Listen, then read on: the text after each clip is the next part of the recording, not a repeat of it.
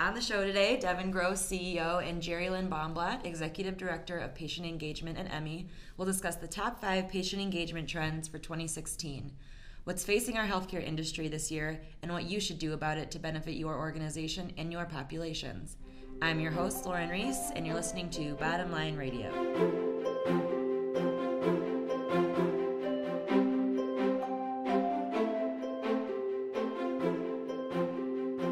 Welcome to Bottom Line Radio, Emmi's podcast on everything patient engagement.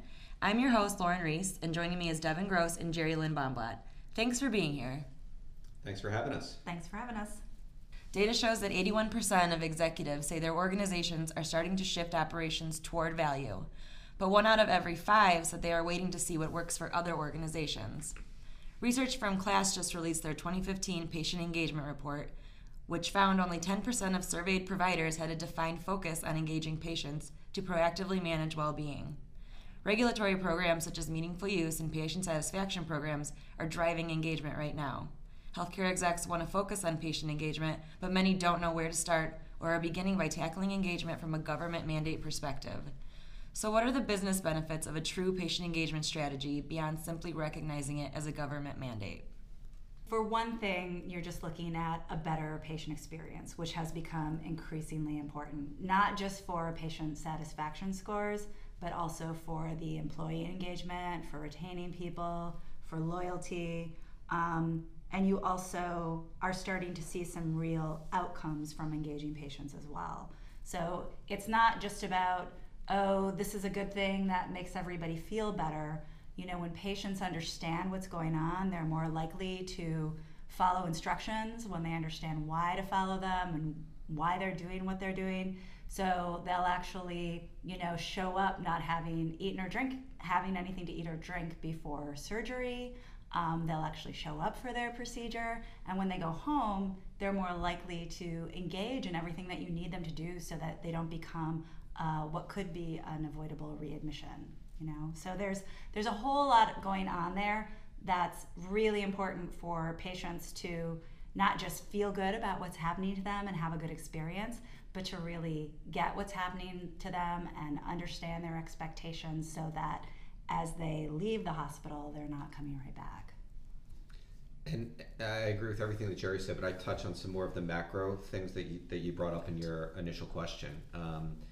So one, the fact hospitals are saying they're going to wait, or health systems are going to wait and see what others do in the space, I believe strongly that where healthcare needs to begin looking is not at other healthcare organizations, but at other consumer brands. And as this market is moving away from just that episodic engagement at a moment in time and looking at people over a broader continuum, the ability to maintain that relationship in a very meaningful, personalized way, just like other consumer brands do, is going to be critical for healthcare organizations. And I think they need to start looking outside the industry and begin experimenting in different ways. The other thing I would just like to touch on that you mentioned, which I think is going to be a significant trend, is not letting the government legislations drive your actions. And I think the government did a service to the industry by encouraging people to adopt technology and then implement it. And I think we've done a really nice job with that, but we're at the point of what should we really be doing for what's right for the patient, what's right for the business, not what's right from a legislative mandate. And Andy Slavitt from CMS made a comment earlier this week that MU3 may not actually move forward, and that there'll be a transition in the program. And I personally, as a company that's been focused on this for a long time, feel that's a really great thing for the industry to begin to encourage entrepreneurs, to begin to encourage companies and health systems to begin to take risks and try different things to engage people in different ways. Geri talked about episodic care. Devin, you mentioned population health. So what are some ways that we can move beyond the episodic interactions and a healthcare organization can create a strategy that stretches across the care continuum? Yeah, I can kick off on that a little bit. I think the financial incentives in the market are beginning to change the relationship between health systems and the patients. And for 100 years in this country, someone had a pain, someone had an ailment, they wanted it taken care of, they would show up, and then a process would begin. And the days of people just showing up at the door, I think are going away quickly, both because the at-risk financial models and the value-based financial models. So now there's a conundrum out there. How do we touch lots of people in a meaningful way, cost effectively? And I don't think the market's figured it out yet. But what I believe strongly is adding bodies to make phone calls isn't going to work. So how do you use technology, but not technology, how do you use meaningful technology that is engaging, that is empowering, that is empathetic? And Geri's one of the experts in the country, if not the world, on that topic, and I'll kind of let her pick it up from there. Right. So I think that it's one thing to say you're going to reach out to people with phone calls and try and give them reminders that they should show up or take an action or come in for a colonoscopy. But it's a whole other thing to really realize that you're seeing them such a small percentage of the time, and their experience of their health condition, or even if it is something more specifically episodic like that they're coming in for, is something they're going home and living with. So we really need to follow people and understand what they're going through. So a big piece of it isn't super magical. It's really working with patients as you develop any types of calls or systems or programs that reach out to them, and then understanding what it means for them to get a call before they come in that helps them understand what they need to do, gives them a short program that helps them understand how to do the dreaded colonoscopy prep, and also kind of calms them down about it. And then what to expect from the hospital experience. But then follow them, if they get a diagnosis and they need a procedure, to really help set them up for that and understand what it means and where they're going. And there's so many ways this can happen, whether it's with something like obstetrics. I mean, that is an experience where right now we can follow a woman and her family from beginning to end. We can start with giving, for example, a decision aid about prenatal genetic testing, which is really a conundrum for a lot of women who are not quite at that age where it's a no-brainer to get that done. And then really help them through, say they have gestational diabetes, to understand that. And again, it's not just giving them information, but reaching out to them with technology that resonates with them and understands what they're going through. So again, keep following them, help educate their whole family about something like postpartum depression so that everybody knows the signs and can look for it.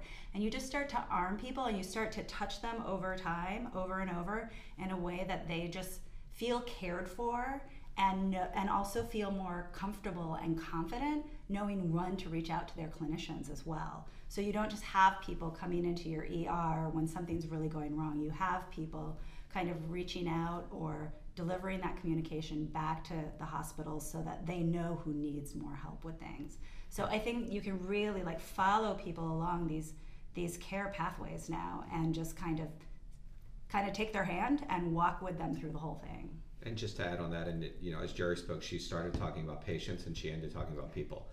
and I think that's the reality of this, right? We have to stop thinking a patient is actually just a moment in time where I'm a patient, but I'm always a person. And how do I think about that conversation with the person always, when they're well, when they're sick, when they're chronic, when they're episodic?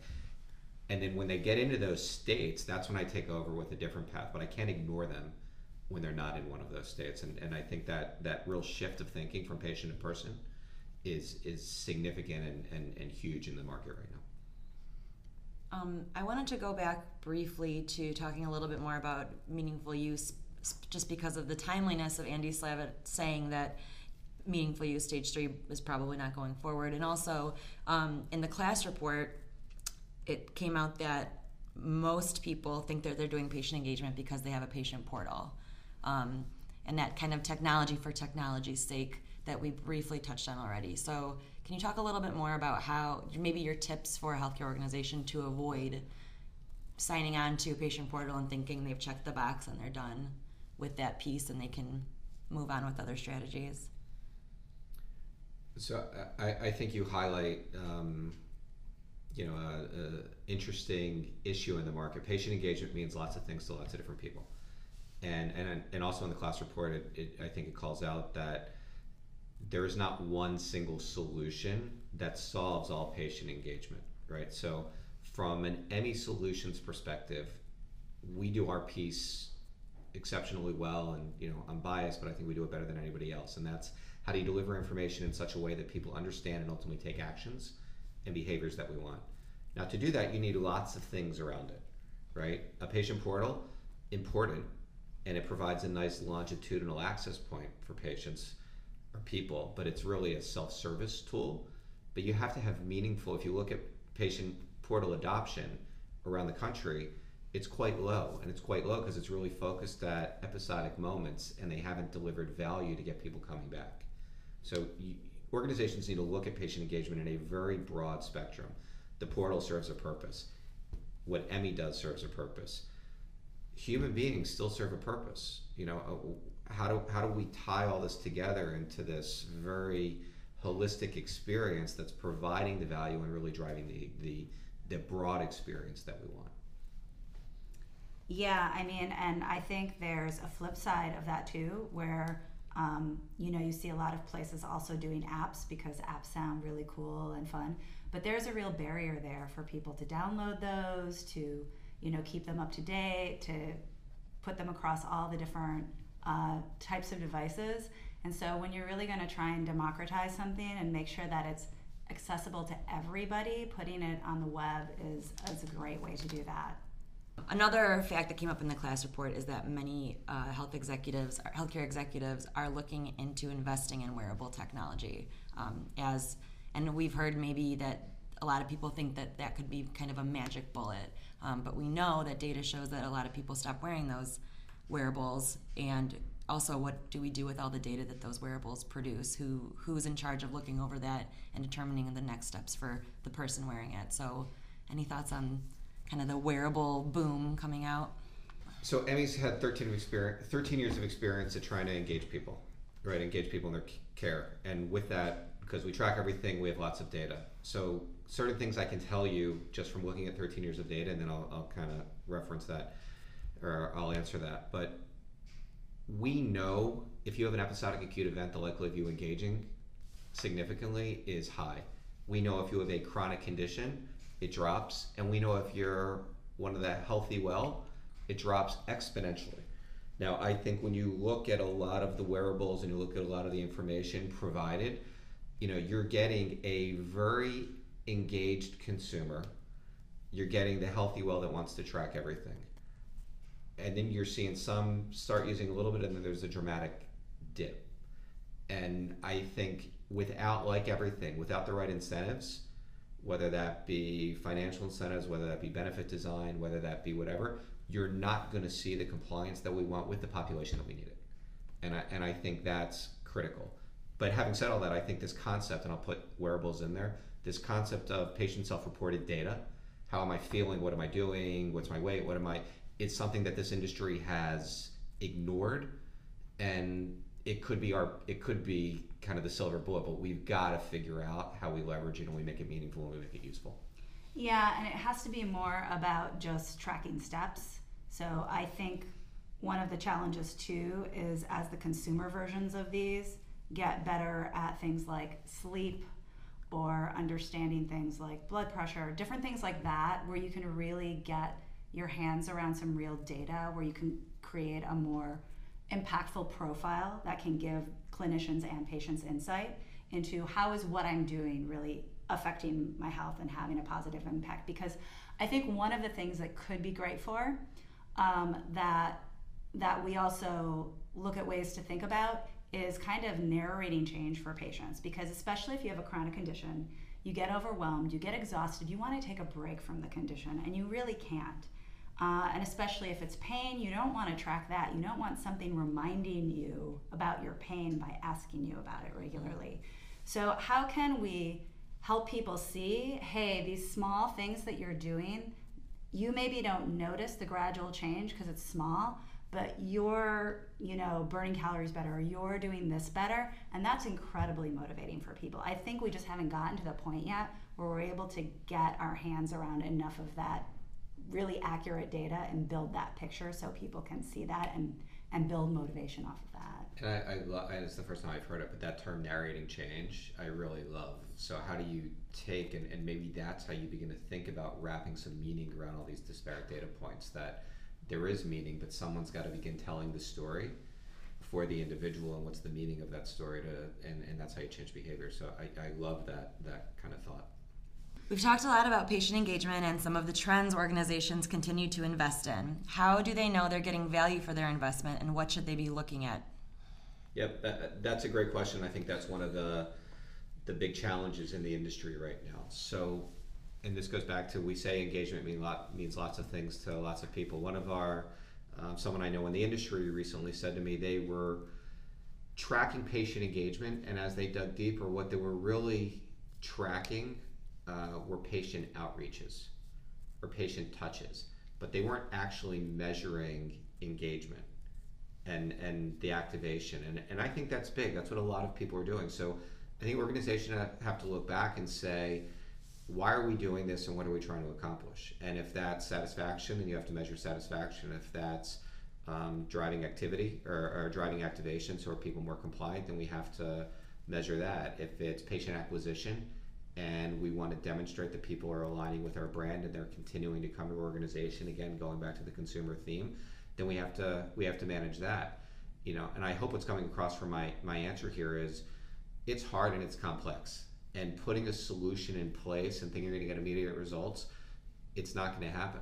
And it's going to take lots of time, and it's going to take a lot of trial and error, and it's going to take looking at the data and shifting action and behavior within your organization as part of that behavior. I think I have similar thoughts in that, really looking at those outcomes like length of stay, readmissions, like those are things that are really hard data that we can look at. And then I think even looking at how is this affecting or helping my physicians, is this making their patient encounters better? Are they more satisfied? Are they having better conversations? I think those are all the types of things that places can look at and are really meaningful for attracting the people who you want to have come work for you, and also in terms of delivering the kind of care and seeing those outcomes that you want to see. And I think they're all part of the same thing, that we try and say, oh, well, that's great if we can improve length of stay, but I don't think that's unrelated to the patient satisfaction and all the other outcomes that we look at. So I think there's really like micro ways to go in and look at very specific things that people roll out. And then I think there's bigger ways to even just see how is that helping your organization overall in terms of, what people are getting out of some of the technology that's being implemented. We've talked a lot about technology, and there's a perception that technology alone is going to solve the patient engagement issue. What do you think? I'll start, and Geri, if you jump in on this. I think it's a great question and something that we think a lot about here at Emmi. And one of our clients said to us probably 3 months ago that they're beginning to think of Emmi, and as they introduce into the organization, they're not introducing Emmi as a new technology, they're introducing Emmi as a new member of the care team. So where staff is tired at the end of the day, where staff has already answered 100 telephone calls, and they may not be as nice on the first call as the last call. Emmi as the technology is always friendly. Emmi as the technology is always talking to people at a 6th grade education level, a 4th grade health literacy level. Emmi's always available no matter what time of day it is or how they're feeling. And when you begin to think about incorporating technology not as a separate, isolated solution, but as an integral part of the broader care delivery process, then you can really transform industries. And I'll go back to how I started. What's Consumer Brands done? And they've begun to do this exceptionally well. And then Geri can talk about the importance of design in that experience. Yeah, because I think the only way something becomes part of the care team is if it's well designed to understand what the care team needs and understand what the patient needs, both for user design, for understanding, for empathy, and how do you design for that in a way that makes something integrate into the care team that in that really fundamental way. And engages the patient in a fundamental way. Exactly. So now we're running out of time, so I'm going to ask both of you, what is your bottom line for 2016? Geri? I think it's really that things have to be designed with empathy and understanding, both for the patient and for the caregivers, and a real understanding of the challenges of those interactions, and how do we augment that in whatever way we can, really with design and technology coming together. And Devin? I think 2016 is really the year where the market starts moving beyond doing patient engagement because they felt they needed to do it because of either legislative mandate or changing financials, to they're doing it because it's the right thing to do. It's going to transform their business. It's going to improve their patient experience. It's going to strengthen their relationships with the populations of people that they're out there trying to serve. Great insights today from Devin and Geri. Thank you both for being on the show today. Thanks for having us. Look forward to coming back.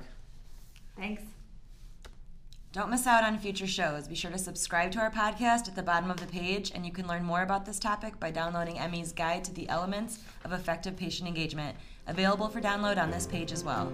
I'm Lauren, and thanks for listening to Bottom Line Radio.